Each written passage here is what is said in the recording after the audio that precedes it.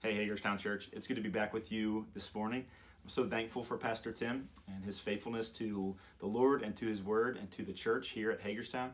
As he brought the word to us the past few weeks, he's been a faithful pastor to this church, and so I'm thankful for he and his wife and the ministry that they have amongst our families and our people. And so I hope that you're thankful for him. I hope that you're an encouragement to him. We truly are blessed. Also, want to just say this. I'm thankful for Governor Hogan and the work that he's been doing. Especially, I'm thankful for the announcement that he made this past week. He announced that we are entering into phase 1 as Marylanders and in our reopening phase. Pastor Tim and I began to discuss. We weren't expecting that announcement and what it would mean for us as a church, but it was interesting and exciting to hear nonetheless. And so we began to change and reformulate our plan that we could put out to you guys. And so we've made available at HagerstownChurch.org our re-entry plan as a church. And so I want to encourage you to check that out. If you would, wait till after the service, if you can. And but specifically about that re-entry plan, I want to speak to that. I've got a cool announcement to make myself. So there's several steps, 4 to be exact, in that plan. And beginning today, we're entering into step 2. And so step 2 for us basically means this. Everything that we're doing right now is going to stay the same, except for this. If you're in a D group, we're going to ask that you begin to meet in person. And I encourage you to do that. This is a great opportunity for you to begin to step out of where we've been in the quarantine that we've been finding ourselves in, and to find community in a face-to-face venue. And so we would encourage you to continue to adopt or to use good principles on washing hands and keeping a distance between you and those in your D group. And if you can meet outside, meet outside. But either way, we want to encourage you, if you're in a D group, to go ahead and begin meeting in person. If you're not in a D group, reach out to us. You can message us here right in the comments below. We'd love to find a way to get you plugged into a D group. I know that's vitally important in the life of a Christian, that you be connected in discipleship relationships on a regular basis. People that actually know you. And in addition, people that you know, so that you can be an encouragement, that you can be an edifier, and in times like this especially.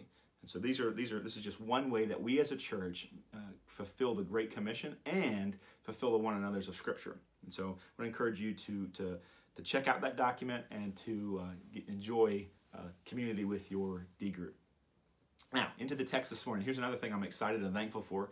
I'm thankful to be back in the Word with you guys this morning. And so this morning we find ourselves finishing up chapter 2 of Mark and entering into chapter 3. And so if you have your Bible, turn there with me. I'm sure you're already ready to go. But we'll begin reading in chapter 2, verse 23. And again, we'll read all the way into chapter 3. The Bible says this, verse 23. One Sabbath, he, speaking of Jesus, was going through the grain fields. And as they made their way, his disciples began to pluck heads of grain. And the Pharisees were saying to him, "Look, why are they doing what is not lawful on the Sabbath?" And he said to them, "Have you never read what David did when he was in need and was hungry? He and those who were with him, how he entered the house of God in the time of Abiathar the high priest, and ate the bread of the presence, which is not lawful for any but the priests to eat, and also gave it to those who were with him. And he said to them, the Sabbath was made for man, not man for the Sabbath, and so the Son of Man is Lord even of the Sabbath." Again, he entered the synagogue, and a man was there with a withered hand, and they watched Jesus to see whether he would heal on the Sabbath, so that they might accuse him. And he said to the man with a withered hand, "Come here." And he said to them, "Is it lawful on the Sabbath to do good or to do harm, to save a life or to kill it?" But they were silent. And he looked around at them with anger, grieved at their hardness of heart, and he said to the man, "Stretch out your hand." And he stretched it out, and his hand was restored. And the Pharisees went out and immediately held counsel with the Herodians against him, how to destroy him. May God bless the reading of his word. Would you pray with me? God, this is our prayer this morning, that you truly would bless your word as it exits my tongue and enters our ears. Father, that it would leap off this page, and that your church would be edified, we would be encouraged, that we would be corrected, and that those who are in darkness would be called into light. Even this morning, we pray that that would take place. Father, in our homes, across the internet, and wherever this reaches, around the world, or even just down the street, God, we pray that you would be glorified, and that those in darkness would be drawn to light. And we ask that these be done in the name of Jesus and for his glory alone. Amen. As I typically do, I want to begin our time as we look at this text with a main point that I believe is floating to the top or rising to the surface here in this text. And that main point is this, and the rest of it will, the rest of the stuff that we look at this morning will really support this. But here's the statement: the sinful heart turns blessings into burdens, but Jesus offers rest. The sinful heart turns blessings into burdens, but Jesus offers rest.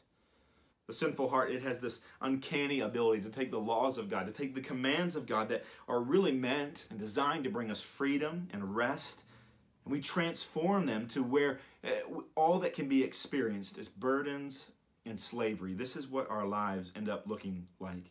At the end of chapter 2, the disciples, here they are, they're hungry, and so they reach out. Why wait, right? They grab a Snickers. They grab what would perfectly lawful to do. They reach out as they're walking through the neighbor's field, and they grab some of that weed, and they begin to rub it in their hands to remove the husk off the outside of the fruit there, and they begin to eat it. What happens? They're condemned. In chapter 3, we see a man with a withered hand. It's atrophied away from injury or disease. And yet Jesus, he calls out to him, instructs the man to reach his hand out, and Jesus heals him. And now this man is able to work for himself. He's able to make a living for himself. Perhaps he was in the throes of depression. Perhaps he was struggling with poverty, unable to feed himself literally and even metaphorically. Because of these two events occurring on the Sabbath, the Pharisees lost their minds. They literally lost their minds. And at the end of the portion here in chapter 3, I think it's verse number 6, it says that they began to plan how they would kill Jesus. Why? Because of this. I want you to see that the Sabbath was a huge deal to the Pharisees. It's still a huge deal even to this day to the Jews. But even though it had been ordained by God, this Sabbath day, and we'll see that in just a moment, we also will see that the Pharisees had turned the Sabbath into something that it wasn't meant to be. And so the idea that we're holding up this morning about the human heart being able to take blessings that God gives and somehow turning them into burdens really is not just doesn't just occur with the Sabbath. It occurs with so many things that God commands and so many things that God calls us to do. And yet this morning we see this principle or this idea or this fact so clearly displayed as it relates to the Sabbath law. The observance of the Sabbath, it was one of the principal distinguishing marks of Jews as the people of God. Sabbath and circumcision, these were the two most obvious. They were the two most obvious marks of a Jew. And really, because of that, they were upheld and guarded with what I would say would just be extreme fanaticism. It was a matter of national pride. This was an area that one would not mess with if they valued their life. The Jews, the Pharisees, we'll see, they guarded the Sabbath so intensely that ultimately this would be the reason why they would go at Jesus, why they would demand his life. Now we recognize that when the Pharisees bring Jesus to Rome and to the Roman rulers, what do they say? Well, they don't cite the fact that he's broken the Sabbath. Why? Because the Romans don't care. And so that's why they've not brought it up whenever they stand before Pilate. They stand before Herod. They're not accusing Jesus of not observing the Sabbath. Why? Because, again, the Romans don't care. But this is the reason. This is the straw that broke the camel's back. This is the turn for the worse, so to speak. Now, of course, Jesus came, why? To lay down his life. He came to die. He came to serve. And this was his point was to come to the cross. And yet, physically speaking, this is where it begins, here on the Sabbath. So again, one wouldn't mess with the Sabbath if they valued their life. And Jesus, he has come to lay his life down. And so as we look at this idea of the Sabbath, I think it'd be helpful for us to break it down into a few things. And so I've named them all, used terms that all begin with the letter P. So that might help you this morning if you're taking notes. And these are the points that we'll walk through this morning. And so precedent, purpose, practice, and then we'll end with perversion. So precedent, purpose, practice, and perversion. And these all are related to the Sabbath. And so let's talk about the precedent of the Sabbath. And we'll move through these very quickly. So what is the history of the Sabbath? Where did it all begin? Well, it's almost literally as old as time. If you want to jot this down, Genesis chapter 2, verses 1 through 3 are the first explanation of what takes place in relationship to this Sabbath, this first Sabbath. And so what happens? Well, it says this: "Thus the heavens and the earth were finished, and all the host of them. And on the seventh day God finished his work that he had done, and he rested on the seventh day from all his work that he had done. So God blessed the seventh day and made it holy, because on it God rested from all his work that he had done in creation." And so God does the work that only God can do in creation. And what does he do? He does that in 6 days, and on the seventh day, he rests. Now, is God tired? Of course God's not tired. But what God is doing is he's setting a precedent for us. He's setting a precedent for us. Now, literally, the term Sabbath means to cease. And it means to cease utterly. And so God ceased working in creation on the Sabbath day. There in Genesis chapter 2, verses 1 through 3. Again, we see it mentioned in Exodus chapter 20, verses 8 through 11. This is when God is giving, when Yahweh is giving the Ten Commandments both to Moses and to the children of Israel who are gathered around Mount Sinai there at the foot. In Exodus chapter 20, it says this: God speaking to the people there, he says, "Remember the Sabbath day to keep it holy. 6 days you shall labor and do all your work. But the seventh day is a Sabbath to the Lord your God. On it you shall do no work, you or your son or your daughter, your male servant or your female servant or your livestock or the sojourner who is within your gates. For in 6 days the Lord made heaven and earth, the sea and all that is in them, and rested on the seventh day. Therefore the Lord blessed the Sabbath day and made it holy." So God in creation, he set a precedent for mankind, and then he commands them to observe that day as holy by resting and worshiping. But why would he do that? Why would God set this precedent for the people, his people? Why would he do that? Well, that's the precedent. We see God in creation, and they're explicitly making it clear to them in Exodus chapter 20 by giving it, as he gives them the law. So we saw the precedent, but let's talk about the purpose just for a moment. Let's talk about the purpose. Why would God do that? Well, Deuteronomy chapter 5, verses 14 to 15 gives us a little bit of a behind-the-scenes idea and clue as to why God instituted the Sabbath. So that's Deuteronomy chapter 5, verses 14 and 15. Let me read verse 15 for you. "You shall remember that you were a slave in the land of Egypt, and the Lord your God brought you out from there with a mighty hand and an outstretched arm. Therefore the Lord your God commanded you to keep the Sabbath day." So God tells us that the Sabbath rest is a benefit for the workers, and it stands in contrast to the way that the people of God were treated in Egypt. You know, it's odd to think about it, but God commanded man to rest. He commanded it. Sometimes, in my weird sense of humor as a dad, I'll look at my children with like this sternness as if they're in trouble, and then I'll bark at them that I bought them ice cream and it's their favorite kind, and they're going to eat it whether they like it or not. And of course, they want the ice cream, and of course, they like that ice cream, and so they look a little bit confused as I pull the ice cream out and I give them a scowl and I begin to scoop it out and give it to them. That's just me. I'm a weirdo. But my kids, they're used to that, and I think they might even like that. But here God is commanding them. He's not barking at them, but in a loving, fatherly way is commanding them to rest and to take a break. He ordered the Sabbath day to be a rest for the sake of the people. What was the purpose? Well, he had brought them into existence. He had brought them out of the land of Egypt, and he commands them to do what they hadn't been able to do, and that was to rest. And in that rest, to worship God. It goes without saying. Jesus already mentioned this. He already clearly states this, that God didn't create people for the Sabbath, but instead he created Sabbath for people so they could rest. It was established in order to be a blessing to his people, so that they could attend to their physical and even spiritual needs, 1 out of 7 days. But the subjective principles of the Pharisees, they make man a slave to Sabbath. And it's interesting.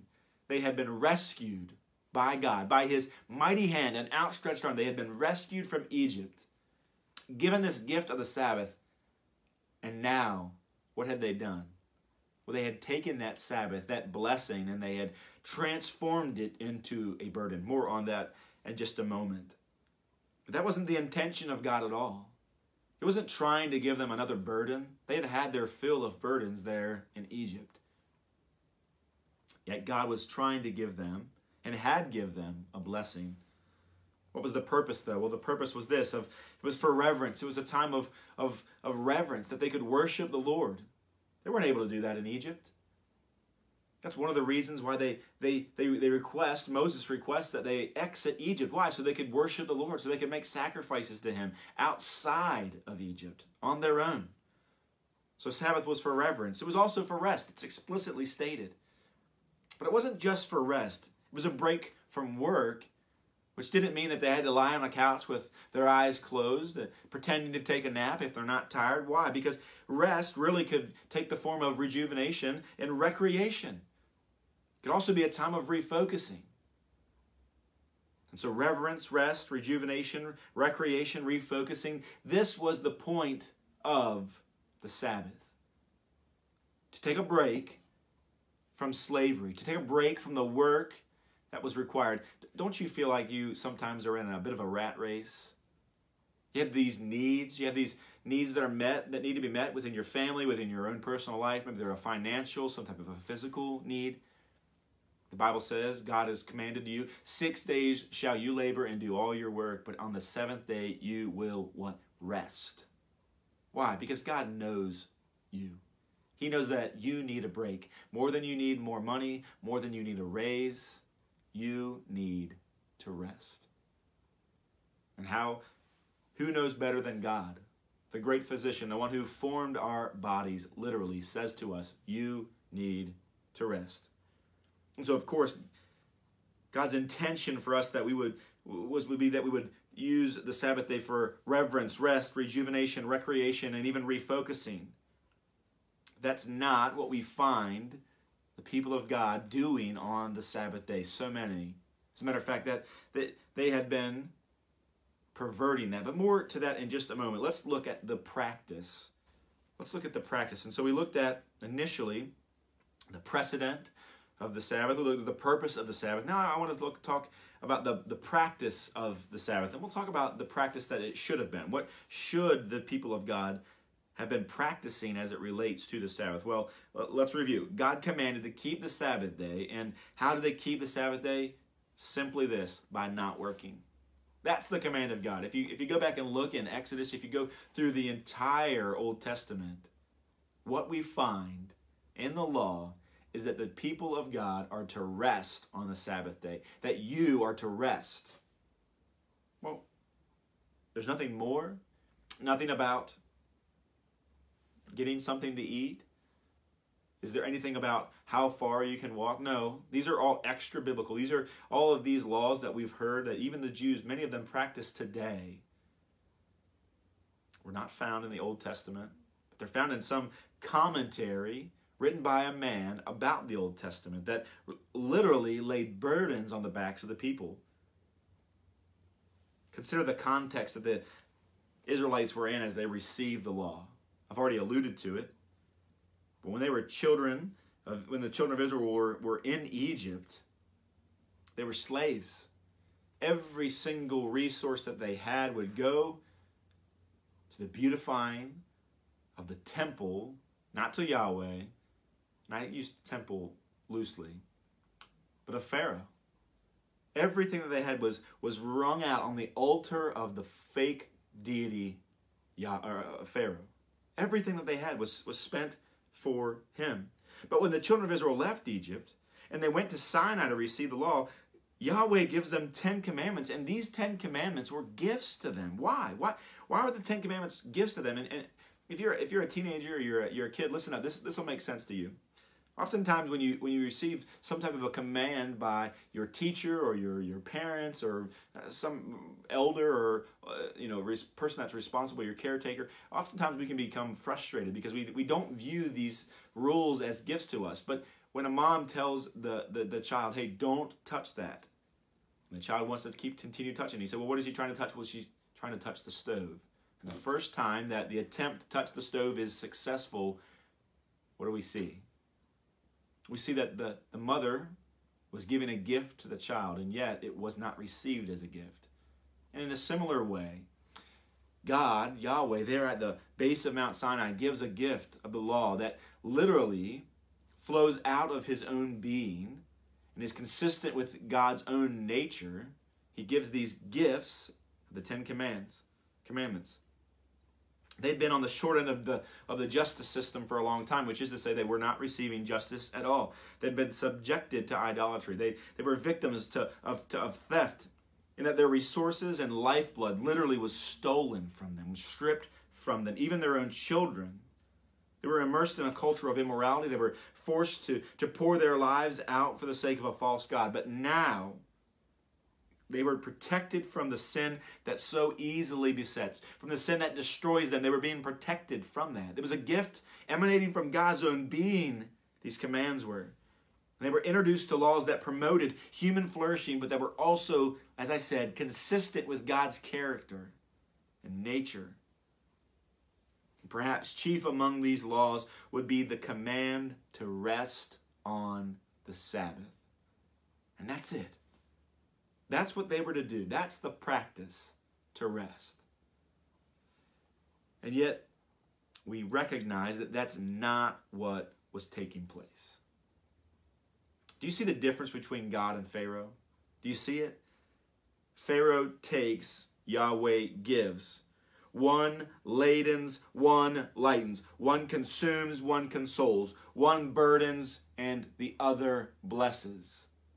There's quite a difference. Any man-made religious system ultimately either tends toward or comes from this same principle that Pharaoh's principles came from. They're the same. And listen here, the Pharisees' law, it was not law at all. As I said, it's not in the Bible. It's not in the Old Testament. It's in the Talmud. It's in some commentaries of some man and what he thinks and how he's taken the laws of God that were meant to be blessings and he's turned them into burdens. And he's done so very exhaustively and diligently. The disciples here and even Jesus, they break no law. They do not break the law of God anyway, which displays for us that they're not breaking God's law, they're breaking man's law.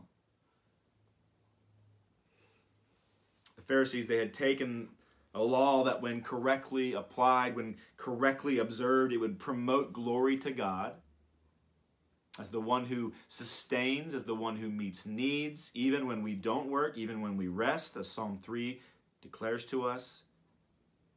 When it would be kept, it would promote joy for the people, but in the end, their additions, their manipulations that attempted to in some way improve or clear up, ultimately removed all glory to God and all joy to man. And again, this is our point this morning, that the human heart takes the good that God gives and turns it from a blessing into a burden.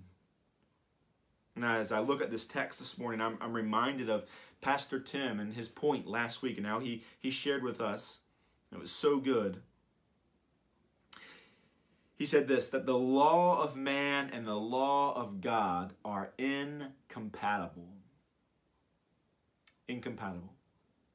You see, because the law of man, it wants to take God's laws and God's gifts to us and for us, and it wants to turn it in to a burden. And that was never the intention. And when we add to or we take away from the laws of God, it's not the law of God anymore that we are keeping. And so again, I pointed out the difference between God and Pharaoh, between Yahweh and Pharaoh. And now, do you see the similarity between Pharaoh and the Pharisees? Each of them in their own right were laying unbearable burdens on the backs of God's people. Burdens that were inexhaustible and crushing. Crushing. So that was their typical response. Their typical response, the Pharisees, was to modify God's law in some way to where it would become a burden. So that's their typical response, and it's a perversion.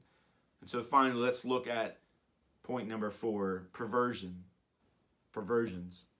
So one approach, now we'll go through several this morning, but one approach, not particularly seen in this passage, but one approach to God's law, I guess you could call it a perversion, is the rebellious approach. The rebellious approach. It says something to the effect of, God is oppressive. He's trying to hold me down. It's that whole toddler mentality when you try to touch something that can hurt you and bring harm to your life. When your hand is smacked, or when your hand is pushed away, or when that is moved a little bit higher on the shelf to where you can't reach it, what do you say? You're oppressive. You're holding me back.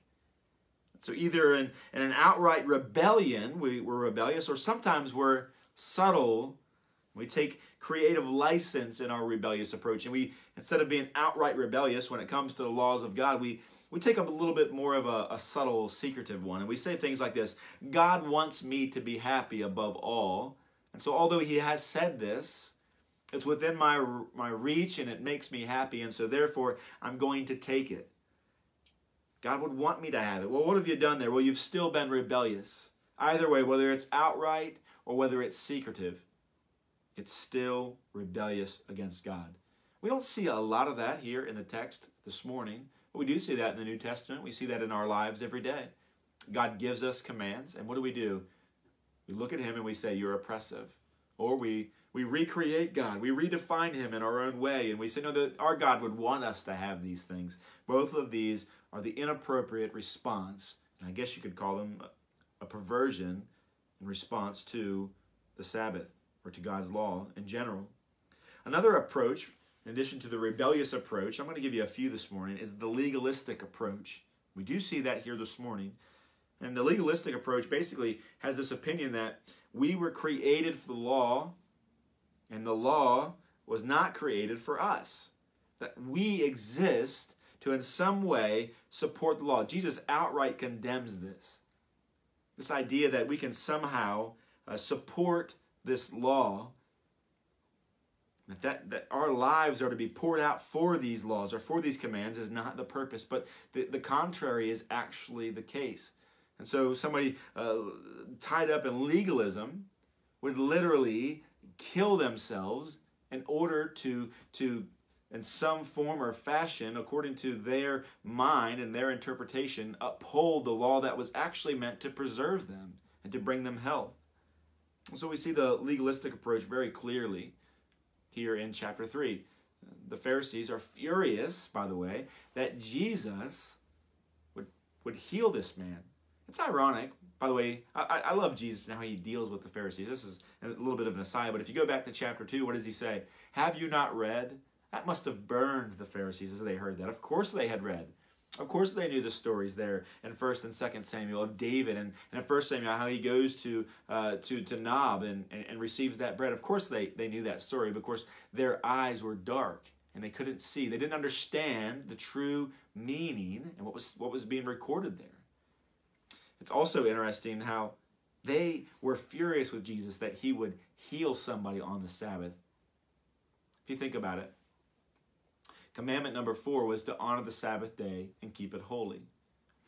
Commandment number 6 was to not kill. And what did they want to do at the end of Jesus healing somebody on the Sabbath? Not breaking God's law. They wanted to break another one blatantly and obviously. One that didn't need to be commented on. It was very clear. You shall not kill.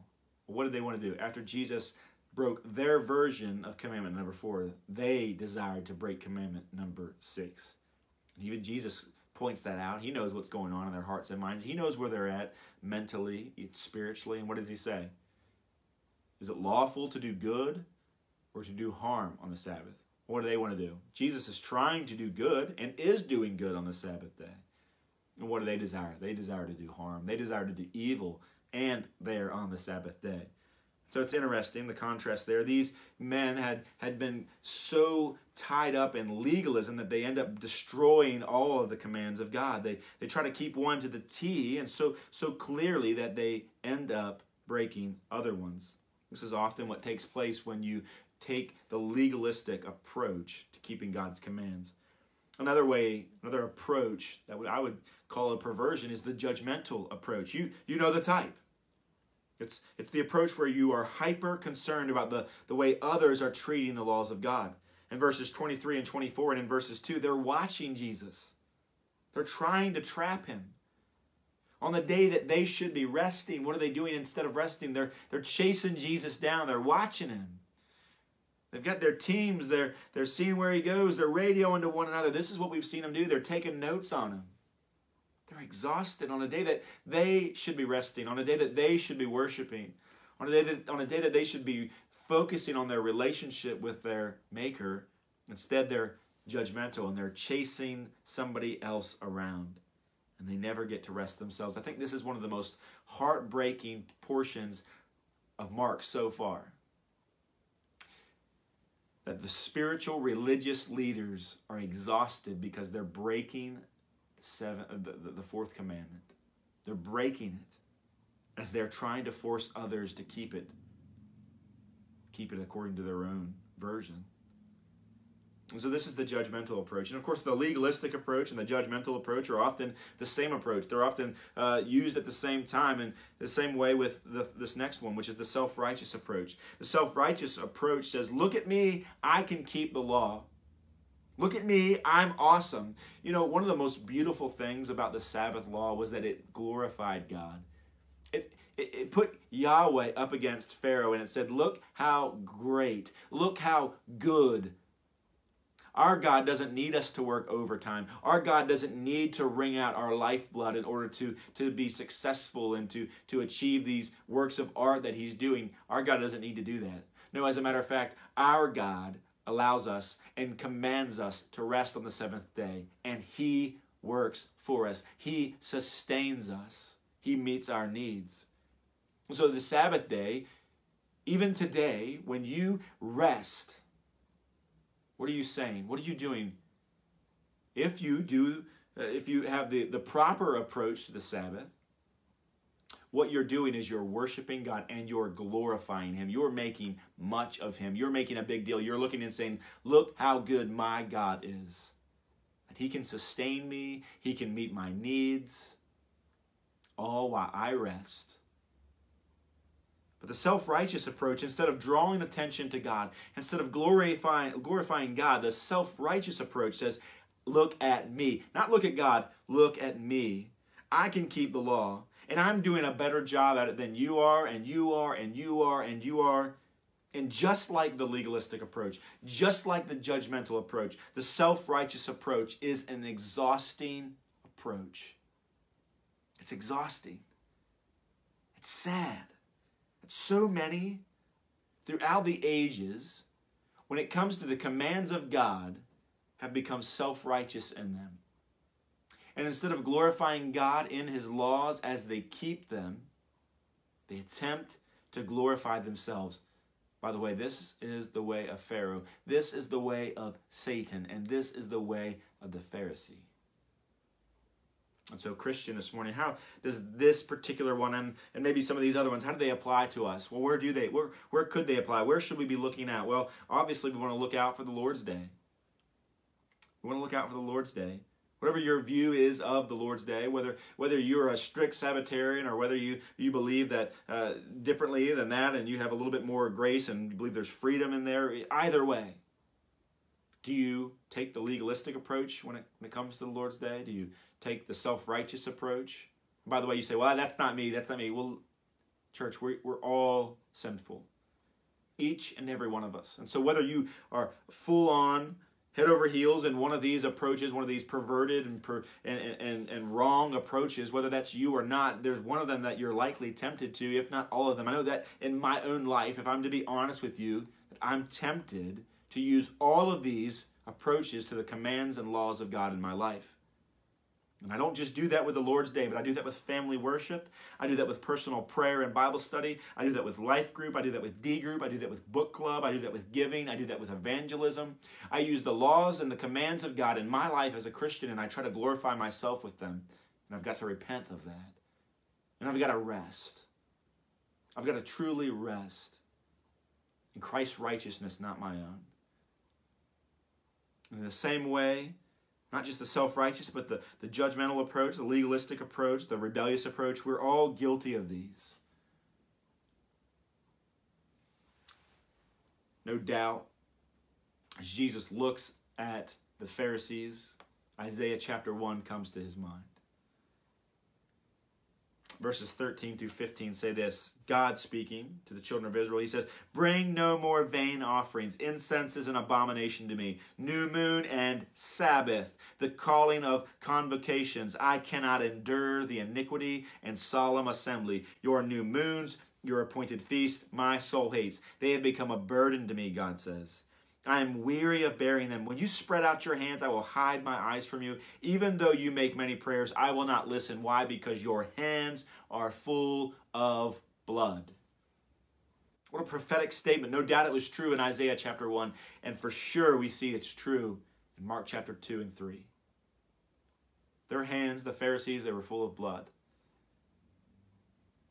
They were attempting to rescue the Sabbath and their view and version of it. And at the same time, their hands were covered in blood. And to that, God says, I'm tired of it. Talk about tired. God's tired of it. God's tired of these perverted approaches, this legalism, this self-righteousness, this rebellious approach, the judgmental approach. He's tired of it. Let me turn the question to you. Are you tired of it? Imagine how exhausted the Pharisees were. On that Sabbath day, as they chased Jesus down, they didn't rest themselves. And they chased Jesus down. Are you tired of comparing yourself to others? Are you tired of having to be perfect? Are you tired of pointing out the failures of others, either explicitly, silently and quietly, maybe even in your own mind? Are you tired of portraying yourself as put together when you're not? That's not pure religion. It's false. And Jesus looks to you this morning, and he looks to me, and he looks to the Pharisee and all of us, and he says, come to me, all you who are weary and heavy laden. He says, I'll give you rest. We were never promised material riches. He never said that his followers would be without troubles, but he did say, come to me, and I will give you rest. So one of the saddest things in this story is that the Pharisees were without rest. But one of the most joyous things that we can draw from this text is that we can have rest. And that brings us to the final approach, which is the obedient approach. And the obedient approach says this, that God is good. And he gives us these commands that flow out of him, and they are for his glory and for our flourishing, for our own joy.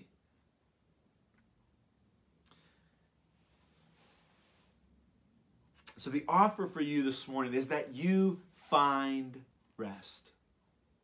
That you find rest in obedience to God's commands. That you find joy in God's commands. And that you glorify God by obeying him. I love this passage and how it refers to Jesus. Jesus refers to himself, rather, as the Lord of the Sabbath. He's the Lord of the Sabbath. The Jews, they recognized that God had instituted the Sabbath, that God had created the world, rested himself, and then commanded the Sabbath for the people. And so by definition, Yahweh is the Lord of the Sabbath. But we also know this, that Jesus is the one by whom all things are created and by whom all things are sustained. And so Jesus, looking to the Pharisees, says, I am the Lord of the Sabbath. I am the one who set its precedent. I am the one that defined its purpose. I am the one that outlined its practice. And I'm here to correct the perversions and call you to obedience. And there, in that obedience, we find rest. And Jesus says, repent and believe the gospel. Repent and believe the gospel. When Jesus says he's the Lord of the Sabbath, what is he saying? He's saying, I am God. more than any other statement that Jesus makes, we see that this one here is what broke the camel's back. This is what drove the Jews and the Pharisees to hate Jesus, because he said he was the Lord of the Sabbath. Instead of rebellion this morning, instead of legalism, instead of judgmental actions, instead of self-righteousness, would we not pursue obedience? And in that obedience, find rest. This is what Jesus is offering. I think of Psalm 23. I'm going to read it for you this morning, at least a portion of it. If it helps, close your eyes and think about this. Maybe you're one that needs rest this morning. It says this: the Lord is my shepherd. I shall not want. I won't go without. I don't need to worry. I don't need to clamor. I can rest. Why? Because I won't want for anything. I won't have a need for anything. It says he makes me lie down in green pastures. He makes me to rest. He brings me to the place where I can rest, where there's an overabundance of food. The picture is this lamb, the sheep, is in a green pasture full of food, and after its fill, it can lay down and rest, surrounded by resources that will meet its need, and close to the one who has brought him there. It says he leads me beside the still waters, where that lamb, that sheep, can go and get a drink. The type of water that it prefers. That this shepherd literally restores the soul. This sounds like Sabbath rest. And how does he do that? Well, he leads me in paths of righteousness. We begin to exit the word picture here and the analogy, and we land into the spiritual realm here. Paths of righteousness. Why? For his name's sake.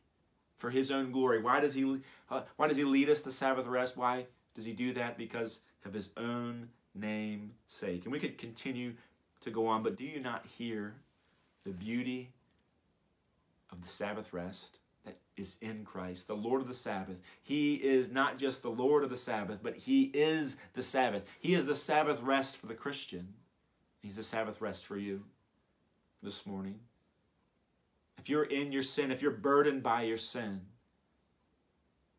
if you've touched all the things that you were commanded not to touch, and you thought that God was oppressive, and now that after you've touched them, you sense the burn and the pain in your own life, and there are scars in your own life, and you say, I'm tired and I'm hurting and I've run from God too long. The offer is there for you this morning to turn from your sin and turn to Jesus. And when you do that, you will find that Sabbath rest that we've been commanded to take. I want to close with this morning. The book of Matthew, chapter 11, verse 28, Jesus says this statement, and it's one of my favorite statements that Jesus makes. He says, come to me, all who labor and are heavy laden, and I will give you rest. Take my yoke upon you and learn from me, for I am gentle and lowly in heart, and you will find rest for your souls, for my yoke is easy and my burden is light. Doesn't that sound wonderful? Jesus is calling to you this morning, and he's saying, take my yoke on you, and learn of me. He says, come and find rest. Where? For your soul. So if you're tired this morning of living in sin, would you turn from that and turn to Jesus and thereby find rest? If you've been pursuing the laws of God in some perverse manner, either judgmentally or legalistically or self-righteously, would you turn from those things? Would you just humbly and in a God-glorifying way and in a joy-receiving way rest in Jesus? Remember, church, the sinful heart, it turns blessings into burdens, but Jesus offers rest. I love you, church. Hagerstown Church, you are sent.